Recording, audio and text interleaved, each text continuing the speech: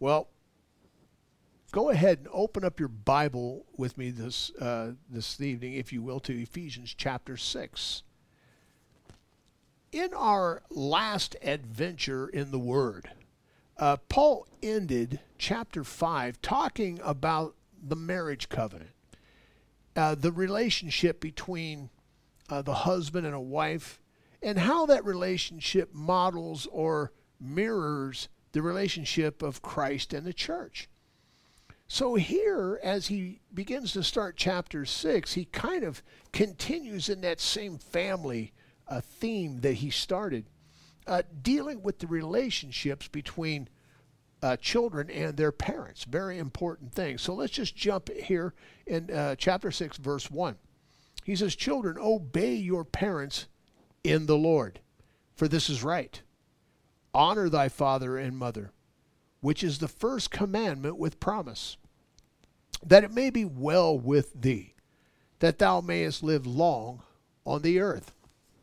The first thing I'd like to point out is that children are to obey their parents in the Lord. If you're taking notes this evening, you need to underline "in the Lord." It's important. And it's important to remember that obedience in any way, shape, or form, whether it is to parents, to magistrates, to the powers that be, or any other relationship, for that matter, is tied directly to the Lord. Your obedience is to Him and to Him supremely. Peter and John made this very, very clear in the 5th chapter of Acts. You probably remember the story. They had been arrested. They had been told previously to not be preaching in the name of Jesus Christ, and they had been, punished for that and commanded not to do it anymore. But they continued to do it, and so they were arrested again. And the council said, "Did we not tell you that you should not be doing this, not to be preaching in this name?" And of course they said, "Well, judge in yourself whether we should obey God or whether we should obey man." Well, it was a challenge to judge in yourself, but really it was a mandate saying your obedience is to God and to God alone. When the law says that you are to do something that is contrary to your conscience in being obedient to the commandments of God, well, you go with God. You stand with the Lord. Your obedience, your obligation is to Him and to Him supremely. Therefore, having said that, when parents are not godly parents, or when they claim to be godly parents, but yet maybe they don't live what they say that they believe, and they encourage their children in directions that are contrary to the written will of God, I don't believe for a moment that children at that point are obligated to obey those parents whatsoever. Let me explain. Many years ago, me and my wife, we were part of the foster care system. I had many, many foster kids over a period of years. And we had children, teenagers is really all I ever took care of. And some of their cases were involved with parents who made a claim to godliness, but yet they had encouraged their children in ways of thievery. They actually had them stealing in grocery stores and stealing cigarettes and alcohol and stuff, and really turned them into vagabonds and thieves. This certainly would not have been anything that they would have had to have been obedient to. In fact, when you really begin to study the issue, much evil and child abuse, really, for that matter, as I said, have been done in the name of religion and other things. I believe that this principle, that is your obedience to God alone, first and foremost, applies to everything. Just as Peter and John said, judge in yourself, whether you should obey God or whether you should obey man. But in the previous chapter, Paul dealt with the relationship of marriage, and he told the wives to submit to their husbands in everything. But when the husband is ungodly and demands ungodly things of his wife, I do not believe for a moment that God intends for a woman at that time to be submissive to a man who is demanding ungodly things. Let me explain. Many years ago, once again, as I was pastoring Calvary Chapel in Zanesville, Ohio, had a young lady who had been married for a handful of years. She was a believer, and obviously her husband was not. He had come to her with a request. She came to me and told it to me.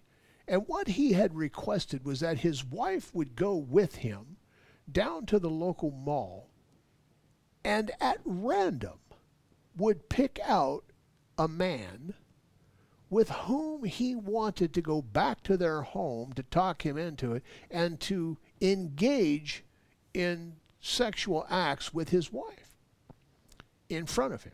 Now, it sounds sick, and it is sick. It's crazy. But this woman really thought and believed that she was obligated to do such an ungodly thing because the scriptures said that women should obey their husbands in everything. I assured her that this had nothing to do with her submission to him, and that because of his ungodliness and unwilling to do anything that was right, not only in the sight of God, but even in the sight of men, this would have been disgusting and uncalled for. She was under no obligation. Judge in yourself, Peter and John said, whether we should obey God or whether we should obey men. We always obey God. It is the Lord Jesus Christ that we want to adhere to and to do what he has commanded us to do. Let's look at verse 4. He says, and you fathers, provoke not your children to wrath, but bring them up in the nurture and admonition of the Lord. Fathers are not to provoke their children to wrath. There are people who seem to thrive on tormenting children in a very cruel way, constantly provoking with unreasonable demands, unreasonable disciplines. They only produce children, really, that because they have been, or they have reached the end of their rope, they begin to lash out in violent manners. Unfortunately, children who have been the victim of such parenting, especially from fathers, often wind up lashing out, as I said, not really so much to the fathers, although that certainly is a possibility. But they wind up lashing out or acting out, as it's called really in child care, to those who are weaker around them. So they become hateful and they become mean and violent in their reaction to the kids around them and even in school. Sometimes this type of attitude, this type of actions can be achieved simply by giving a bad example. I remember listening to Gail Erdwin one time. Maybe you know who he is. He's very famous, and he was speaking at Calvary Chapel in Zanesville.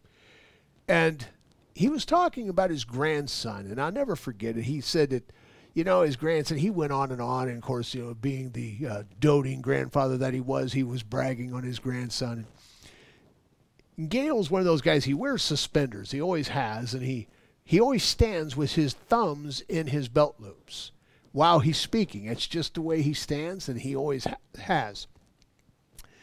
But one time, while he was there, he was speaking, and he said that he was just there at his house one night. And his grandson had been there, and he'd been, visiting with Grandpa, and his grandson loved his grandfather. And Gail said he looked down, and here stood his grandson right next to him, wearing practically the same type of shirt, wearing practically the same type of pants. And though he didn't have suspenders on, he had both thumbs in his belt loops. Why? Because he loved his grandfather. Now, as crazy as it sounds, my friends, I've had foster care, and I've taken much training in this area. But it's true that in a very strange way, even if parents are abusive, their children still love them. And they often imitate them to the point where sometimes they become even better at what it is they have learned. So if that's screaming and hollering or fighting and bickering, they become even better at it.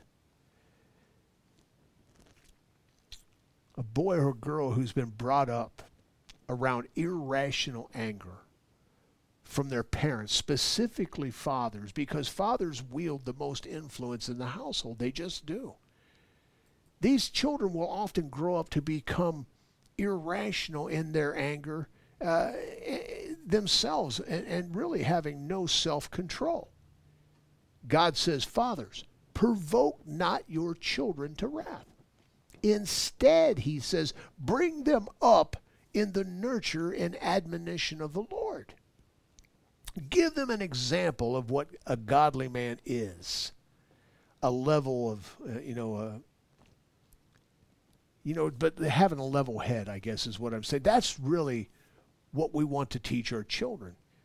Even temperedness, having not being given to, explosive tempers and those type of things, but, nurturing them in the ways of the Lord. That's really what we should be doing. I'm very blessed as a grandfather myself. I was recently, the youngest one in our family is a little man by the name of Finn. And how old is Finn now? He's almost a year old. He's got a whole mouthful of teeth already. And he's just an even-tempered young man. And just a blessing to be around as a child. And but the thing that really got me the most, and I don't want to get waxed too sentimental, but it was such a blessing to see my son with his kids. And what a good father he is, and what a good man he has become. And my daughters are too, but this was my son I was seeing at the time, so I'm not picking favorites. It just happens to be the thought that came to my mind. Just the way he held them and just the way he talks to his children is just a good thing. And I'm not saying that I'm the catalyst to it. He probably has much more compassion and probably temperance than I did. But that's the type of thing I'm talking about. And it's the type of thing that Paul's talking about. Train them up in the nurture and the admonition of the Lord. Discipline and punishment are two different things. Punishment is simply saying, I'm tired of you and I don't want you bugging me anymore. And I'm going to inflict something on you, of no matter what that might be.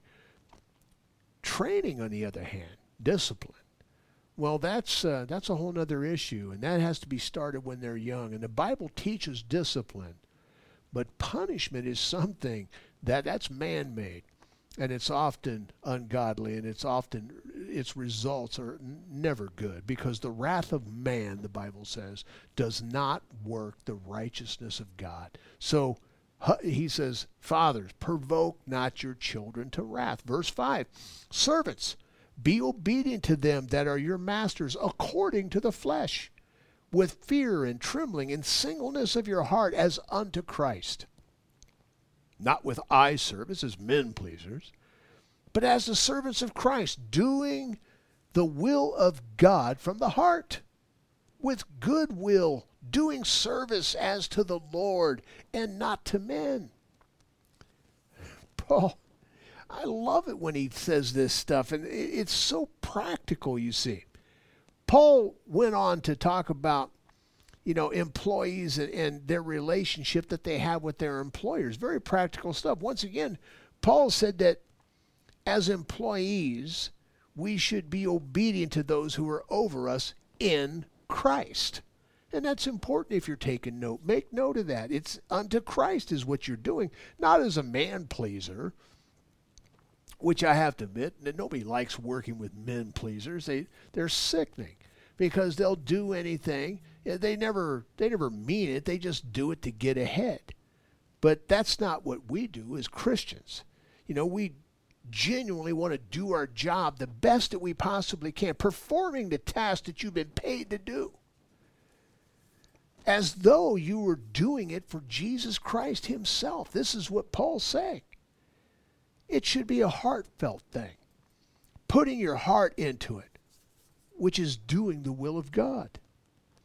I've had the opportunity over the last 40 years that I've been in ministry to minister to many people who have found themselves at odds with their employer.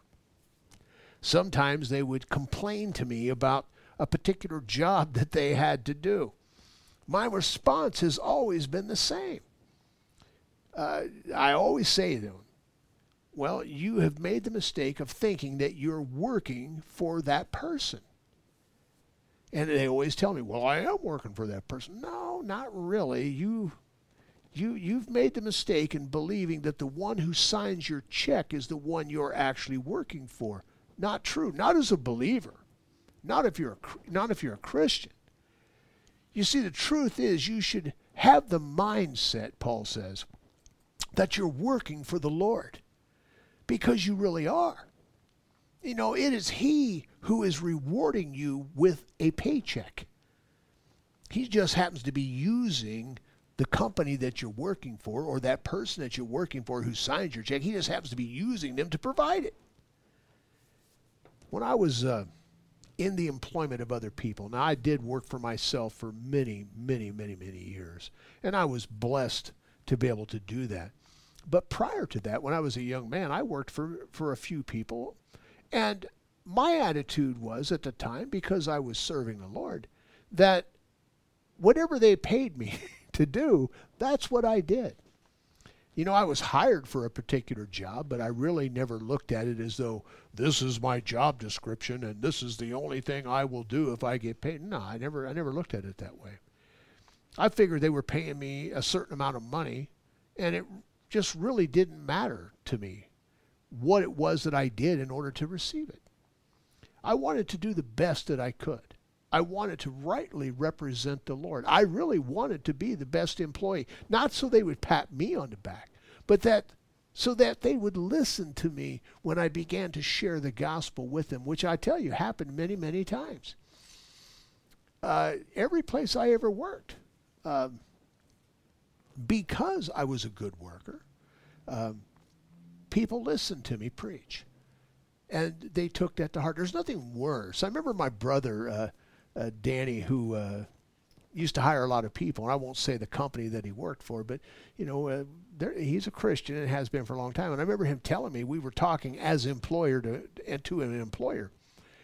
He said, have you found that the worst employees tend to be Christians? And I said, well, unfortunately, you're right. But it shouldn't be that way. Not according to Paul. In fact, sometimes people who claim the name of Christ can be the laziest people, amongst the employee pool. This should not be, my friends. Should be totally the opposite. The problem with it is when you are lazy, when you are in the Army, we called it a sham artist, when you're trying to get out of your chosen job that you're actually getting paid for, you try to witness to somebody later, and they're going to discount everything that you have to say, even if what you're saying about Christ is true. Because they're going to look at your performance and think, you don't believe it yourself. So Paul says, listen, when you're working for someone, when you are in subjection to the employer, then be the best that you can be. Do it as though you're doing it unto the Lord. The Bible says, whatever you find to do, do it all in the name of Jesus Christ. Do it unto God. Do the will of God. Put your whole heart in it. Whatever that task is. When I was working for other people, I because of this verse, I just took it to heart. And I was a very, very young man. So, even though I was hired to do a particular job, if they wanted me to sweep the floor, I swept the floor. And there were times, you see, when sometimes people would and would not show up to do a particular job. I remember many times I had to clean the restrooms of the stores that I worked in. Not a problem. It just wasn't an issue. So once again, Paul is telling us, do whatever it is that you do, whatever you're being paid to do it as though you're doing it unto the Lord. Look at verse 8. He says, knowing that whatsoever good thing that any man doeth, the same shall he receive of the Lord, whether he be bond or free.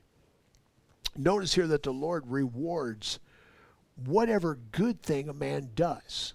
Make note of that. Listen, regardless of whether he's an employee or employer.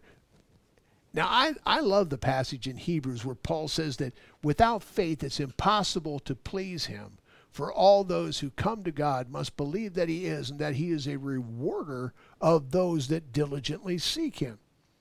So though I really don't seek a reward, that's not the reason I'm doing anything. I simply serve God out of an attitude of gratitude for what Jesus Christ has done for me. But in so doing, God has promised that he will reward us, for any good thing that we do. I just love that. What a icing on the cake. What a bonus that is, you see. It's a joy to serve the Lord anyway, in any capacity that we can do, and to represent him into the world and to our employers. But, it's just a great, great thing. Look at verse 9. He says, and ye masters, do the same thing unto them, forbearing threatening, knowing that your master is also in heaven, neither is there respect of persons with him. So, Paul first talks about employees. Now he's talking about the employer. And of course, he's talking about both of them being believers and the relationship that they should have one to the other. When we had the Elcor Laboratories was thriving, it was a blessing to be able to serve Christ in that capacity. And one of the things I loved about Elcor was that even those of us who were the partners, those are the bosses, if you will, our relationship with the employees was pretty much that of friends. It really wasn't so much of a us and them. It wasn't employer-employee.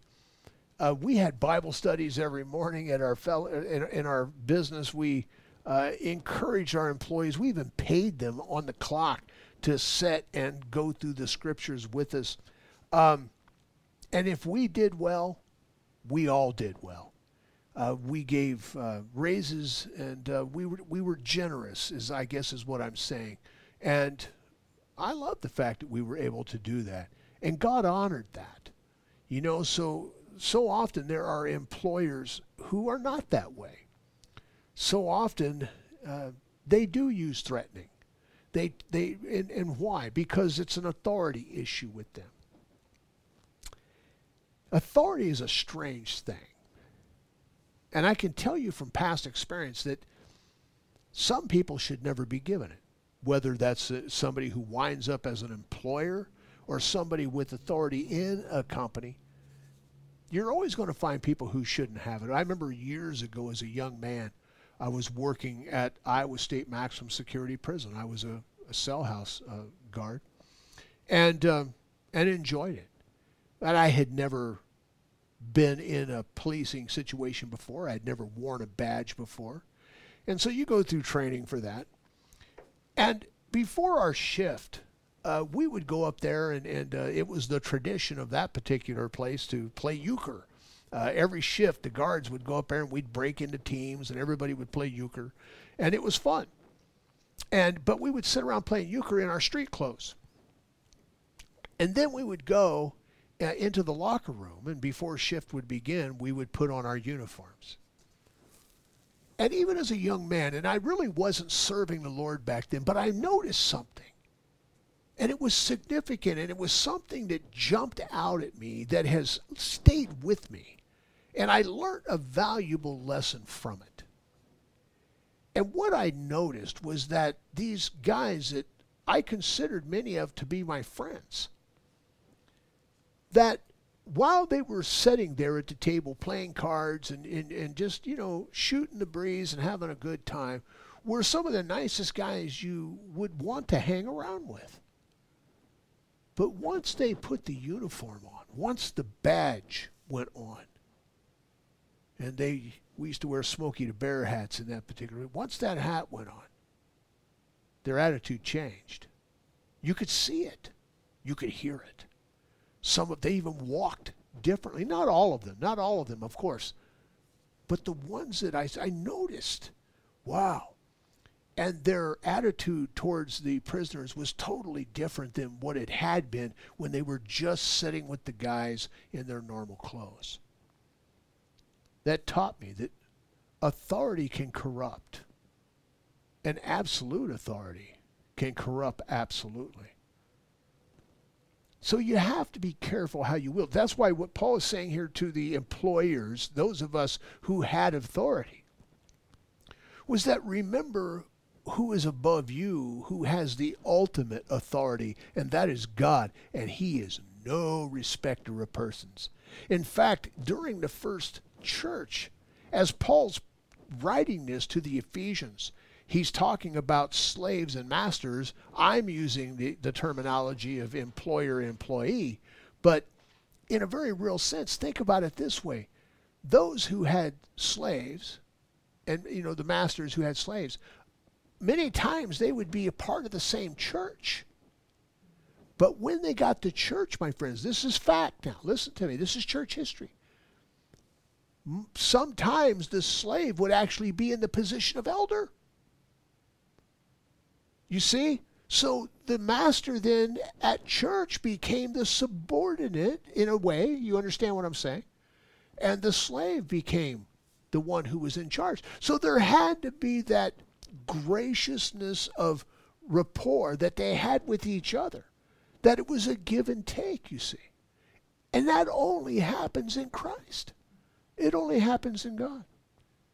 Now we have a couple in our fellowship who has we have several businessmen in our church, but one in particular, and I won't mention any names, but I just find it interesting when you go into their business, as it was in my own. There's scriptures on places, and it's evident that they're owned by Christ. It's evident. Their love for Christ is evident. And that's a good thing. I've heard them even talk about the lack of turnover. That's the way it was with us too. Why? Because when that relationship is good, who wants to leave there? Because it's a blessing to be there. It's a blessing to be in that situation. This is what Paul is trying to get across here in this particular passage in Ephesians. Masters and slaves, employers, employees. He's going, look, have due benevolence, really, one to the other, because God's no respecter of person. He don't care. How many times I've heard people, over the years, somebody would say, do you know who I am? Nobody cares. God doesn't care who you are. He will use anybody. Humble yourself under the mighty hand of God, that he might exalt you in due season. Because God resisteth the proud, my friends, but he giveth grace to the humble. That's really the point that Paul's getting across. Humble yourself to each other. Have that due benevolence relationship, especially in the realm of employer, employee, or slave or master, however you want to put it. Look at verse 10. He says, finally, brethren, be strong in the Lord and in the power of his might. Put on the whole armor of God, that you may be able to stand against the wiles of the devil. For we wrestle not against flesh and blood, but against principalities, against powers, against the rulers of the darkness of this world, against spiritual wickedness in high places. Wherefore, take unto you the whole armor of God, that you may be able to withstand in the evil day. And having done all to stand, stand therefore, having your loins girt about with truth, and having on the breastplate of righteousness, and your feet shod with the preparation of the gospel of peace. Above all, taking the shield of faith, wherewith you shall be able to quench all the fiery darts of the wicked, and take the helmet of salvation and the sword of the Spirit, which is the Word of God. The first 3 chapters that Paul gave us here Paul taught us about being seated with Christ in heavenly places. He talked about the riches that we have in Christ and in the Lord. He taught us about all that Jesus Christ has accomplished for us on our behalf. Then for 2.5 chapters, he's been talking about the walk that we should have in the Lord. If you're genuinely born again and you're genuinely being motivated by the Holy Spirit's a reality in your life. That baptism that we have with the Holy Spirit, then your life will be different. You can't help it. Your walk will be something that comes very naturally, though it is motivated supernaturally. It will seem natural. It will seem second nature to you. Because it won't be you doing it. It's the Holy Spirit that doeth the works, you see. That's why we never want to underestimate the power of the Holy Spirit. Today, we're living in a society and within Christendom that has, I guess for lack of a better term, as one person asked me a question about easy believism. Well, I don't believe in easy believism. And basically what that says is that you claim the name of Christ and somehow you're a Christian. Well, I got news for you. You better go read Matthew chapter 7. There's plenty of people who claim the name of Christ who Christ will say, I never knew you. Depart from me, you workers of iniquity. But when a person genuinely is born again, when he genuinely comes to Christ and he is filled with the Holy Spirit, and then there's that yearning of heart of that believer for something more, as we're told in the first chapter of the book of Acts, that Jesus said, John the Baptist very well baptized you with water, but I'm going to baptize you with the Holy Ghost and with fire. And so when a person is energized by the Holy Spirit, he's being ignited, then the things of this world grow vaguely dim in the light of his glory and grace. And I have a taste for the things of the Spirit.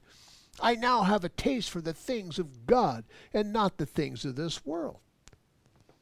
So Paul, 3 chapters in, talked about us being seated with Christ. Then he says that we are to walk with the Lord, 2.5 chapters of that. Now he's telling us to stand. Stand steadfast in the Lord, and in the power of his might. So the first thing I want to point out to you is Paul said that we are to be strong in the Lord. That's in the Lord. And in his power, in the power of his might. So we're told to put on the whole armor of God in order that we might be able to stand against the wiles of the devil.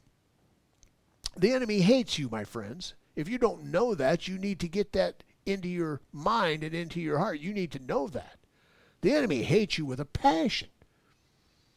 In fact, if you're a child of God and you are genuinely born again, you have a giant target painted on your back. The devil wants you. Remember, Jesus told Peter, Satan has desired thee to sift thee like wheat. He wants to ruin you. He wants to destroy you.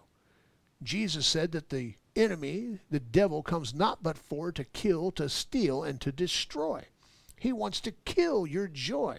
He wants to steal your joy, and he wants to see you humiliated as a Christian. He wants to destroy your witness in this world. That's what he comes to do. But Jesus said that I've come that you might have life, and that you might have that life more abundantly. The devil wants you. He's clever. We have to be able to stand against the wiles of the devil, but we're not wrestling, my friends. We can't do it by some physical means. He says we're not wrestling against flesh and blood. Our warfare is not of this physical world. Our warfare is against spiritual, or against principalities, he says, against powers of the rulers of darkness of this world, against spiritual wickedness in high places. If you want an example of that, watch the evening news right now of people indiscriminately killing one another and burning buildings and running in and looting and just doing all manner of mayhem, laughing the whole time as though it's no big deal, murdering police officers in the street, and the fact that the state does nothing to stop it. Even they don't care. That's what you're battling. That's spiritual wickedness in high places. You ever doubt the darkness of a man's heart? Well, buddy, you better start watching the news in today's time, because it's a great example of how evil this world can get. But I'm telling you, there's coming a time when Jesus takes the church from this world. It's going to be so much worse than you possibly could ever imagine. But as it stands right now, our warfare is not of this flesh. We're not warring against flesh and blood. It is against principalities and powers, the rulers of darkness of this world, against spiritual wickedness in high places, which is why we need the whole armor of God. In order, he says, that you can withstand in the evil day. Having done all to stand, Paul said, stand therefore. Now I want to point out to you that you're not really putting on the armor of God. It's certainly not your armor anyway. There's not one piece of this armor that belongs to you. It's issued to you. When I went into the military, one of the things they do is they issue you your TA-50 is what they used to call it when I was in. I'm not sure what they call it now. But your TA-50 was all your tactical gear, your rifle, your backpack, all the things that you needed for warfare. It was issued to you. It wasn't yours. As a matter of fact, when you ETS'd, when you got out of the military, you had to turn it all back in. Now, the beauty about the armor that God gives you is even though it's not yours, it is absolutely all of Jesus's. He never takes it back because you're never going to ETS out of the army of the Lord. It's a lifetime commitment. Once you are in it, then you are always in it. And he is always giving you that which is needful to wage a warfare that is already won, my friends. Because Jesus is the one who has won it. But he tells us to take the very first thing, which is the truth. You know, once again, these elements of the armor of God are not our elements. They're his elements. In fact, when you think of truth, Jesus said, I am the way, the truth, and the life. He says we're to take on the breastplate of righteousness. Well, certainly not our own, but we are to take his righteousness, which is imputed to us by faith alone. We are to have our feet shod, he says, with the gospel of peace. Jesus is the Prince of Peace. Above all, Paul says, we are to take the shield of faith. Faith is so misunderstood today, and you really, as a child of God, need to get your fingers around this, because many false teachers today describe it as a force or some abstract power. But the Bible makes it clear that we are saved by grace through faith, and that not of ourselves. It is a gift of God, not of works, lest any man should boast.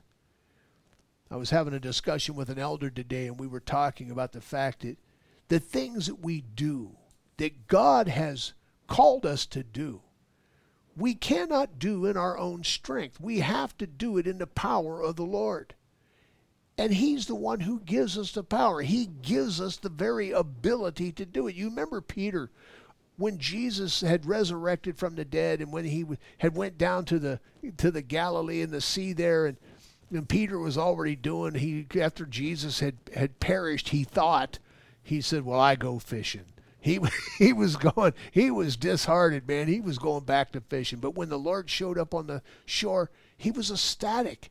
And of course, they had pulled in the great net of fishes, and it was so great they couldn't even pull it into the boat. And so they kind of drug it, all of them did, to shore. And yet the Lord told him to bring the fish, and Peter by himself then has the strength to haul in this whole net full of great fishes, it said.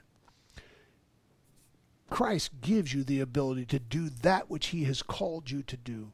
You remember the crippled man who had the withered hand when Jesus went into the synagogue.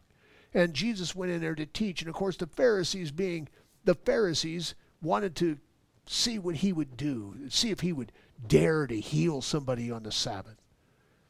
But he went to that man who had the withered hand, and he said, stretch forth your hand. And I've given that so much thought over the years, and I thought, had it been me, would I have stretched forth my withered hand, or would I have done what this man probably had done 1,000,000 times? I'm sure that every time somebody reached out to shake his hand, he did it this way, or whatever arm it was, we're not told. But he would stretch forth the good arm. But that's not what he did this day. This day, when Jesus said, stretch forth your arm, he stretched forth his withered hand. Now, he had no ability to do it. But Christ commanded him to do it, and then in turn gave him the ability to do that which he commanded him to do. That's our God. That's our Savior. He doesn't just ask you to do something. He's not standing up there waiting for you to fail. He has not only told you what to do, my friends, he has given you the power and the ability through the power of the Holy Spirit, and he's there cheering you on. That's who Jesus is. That's what he's called us to do. So we take the faith that is his faith, that is given to us by simply being his child. To every man is given the measure of faith, the scriptures say. We take that, and we're able to quench all the fiery darts of the devil with it. Not maybe, we are able. We will. Because the enemy is after us. He hates us, but he will not prevail because the gates of hell will not prevail. But it doesn't stop him from trying. And as the days get shorter, my friends, as the time of Jesus' coming approaches even sooner, he's going to wage a war like we've never seen. Now, I do firmly believe that the church will not see the wrath of God. God does not pour his wrath out upon his people. I don't believe that for a moment. But I do think that we will see the rise of the Antichrist. I think that we will see the rise of the evil day, and we will witness the beginnings of these things. So we want to be prepared. So with the shield of faith, we are able to quench all the fiery darts of the devil. And we take the helmet of salvation, which God has granted to those who believe him, and the sword of the Spirit, which is the Word of God. Let me encourage you in something. Those of you who have been listening to my Bible studies for years, you're self-feeders. I know that.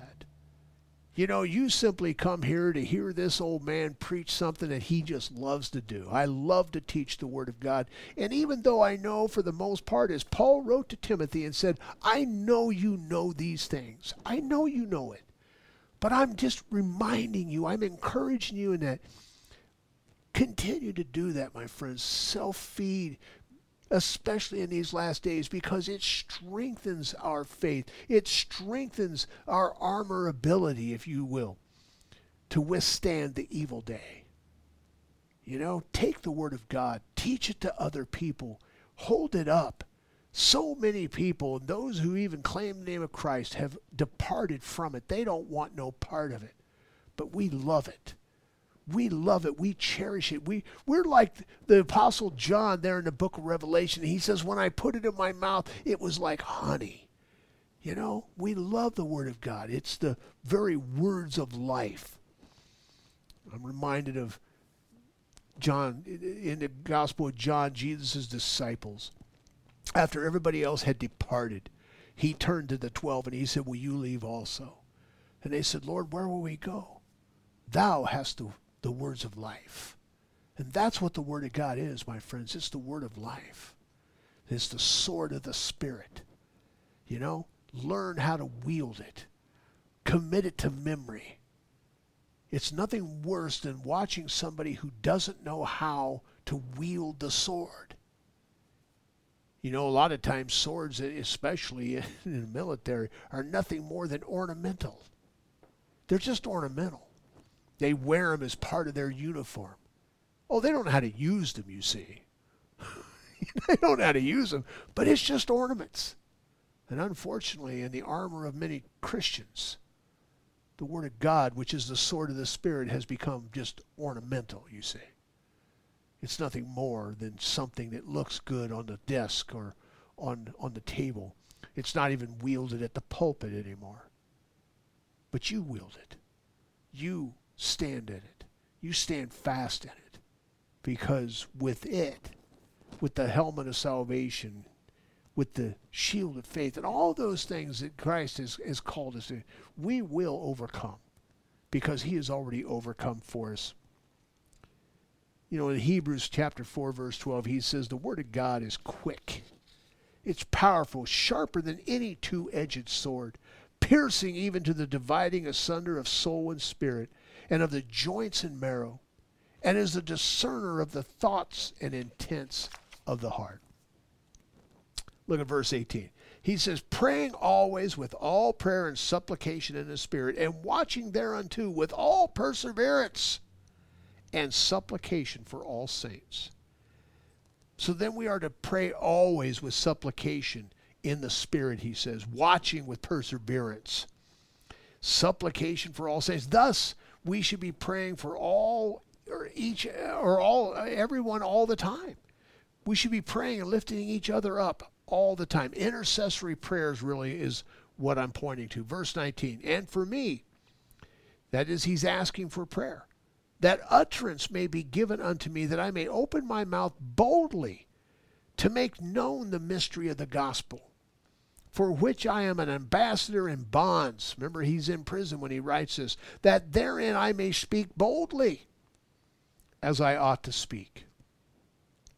Paul here prays for boldness. I want to think about that one for a moment. Here's a man who wrote 2/3 of the New Testament, that every time he spoke in public, it either produced a revolt or a revival. How many times was he beaten? How many times was he threatened with death? How many times? And he's asking the Ephesians to pray for him that he would have boldness while he's in prison. I understand that. I really do. Even though Paul, we would never guess that he would ever have a moments of lapse of boldness, but he was already in prison. And there was those who in authority who were over him. And sometimes authority can intimidate a believer. In fact, Satan wants to intimidate you, my friends. He wants to shut you up. He doesn't want you to speak up. He wants you to cower in front of authority, that you will back off, that you will not stand up with the Bible in one hand and your mouth open to preach it. He wants to keep you quiet. Too many times Christians have allowed themselves to be intimidated by the opposition to close their mouth. But Paul asked for prayer. Pray for me, he said, that I might open my mouth boldly to make known the mystery of the gospel. I pray the same thing. You should pray the same thing. I ask you, those of you who not only attend Calvary Chapel Newark, but anyone who has been listening to my ministry through radio and other means over the years, I ask you, pray, continue to pray for me, that I would be able to be bold and to continue to speak the truth in love, yes, but boldly. So often when we teach the Word of God, our boldness will be misconstrued as hate, or it will be misconstrued as being mean or insensitive and without compassion. This is not true. Those of us who truly love the Word of God and Jesus Christ, we love His people and we love the people of God. Thus we speak. Thus we preach Christ and Him living and crucified and risen again. And we preach it boldly because we love people, but we don't want to be misunderstood, so we speak plainly. Pray for us that we would never be intimidated by authority, that we would cower from that. Paul asked for that same prayer. We should all ask for that kind of prayer. Look at verse 21. He says, but that you also may know my affairs and how I do. Tychicus, a beloved brother and faithful minister in the Lord, shall make known to you all things, whom I have sent unto you for the same purpose, that you might know our affairs, and that he might comfort your hearts. Peace be to the brethren that love with faith, from God the Father and the Lord Jesus Christ. Grace be with all them that love our Lord Jesus Christ in sincerity. That's a whole sermon unto itself, but I won't bore you tonight. Amen. To the Ephesians, written from Rome by Tychicus.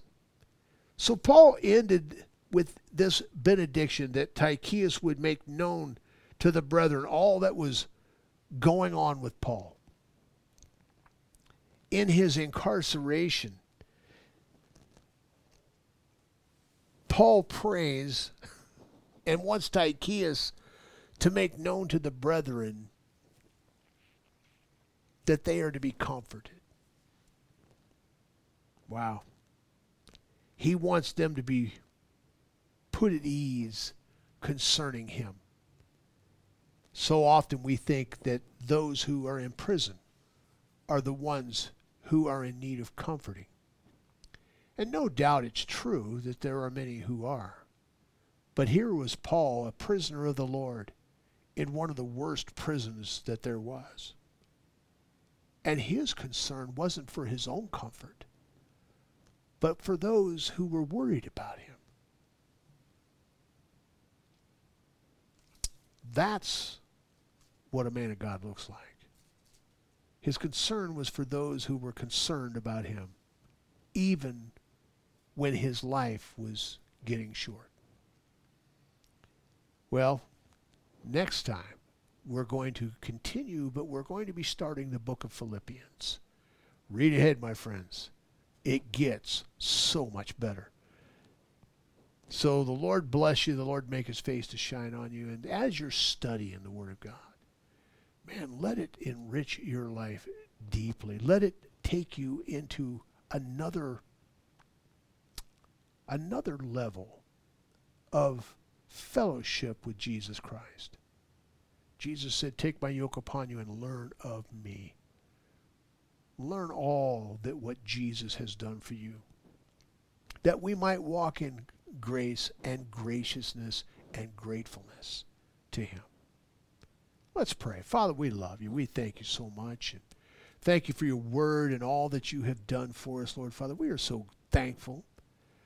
We're thankful for you, Lord Father, that we know that through the armament that you have provided, that only you can do, Lord Father, that we are able to withstand in the evil day, the fiery darts of the wicked and the wiles of the devil, Lord Father. Though he tries to hit the target that might be on my back, Lord Father, you have my back. You are guarding those. The Spirit of the Lord, your word says, encamps round about them that fear him. Lord, and though we walk through the valley of the shadow of death, we will fear no evil, for you are with us. Lord, be with those who have tuned in tonight, Lord Father, and those who will be listening by radio. That, Lord Father, first off, that those who do not know you would come to know you. Maybe during this time of unrest and of prophecy being fulfilled before our very eyes, Lord Father, they have come to the realization, they have hearkened to the wooing of the Holy Spirit, and they have said, I need a Savior. If that's you, my friend, if that's you, you didn't tune in for no reason. You've been listening. You know. Listen, if you have any hinkling, any drawing, make no mistake, the Lord is knocking on your door. Jesus said, lo, I stand at the door and knock. If you will answer, he said, I will come in and I will sup with you and you with me, and we will have fellowship one with another. Listen to me. Don't put it off, my friends. Jesus is knocking. The door will open if you simply ask. Ask tonight. Ask the Lord to come into your heart, and he will.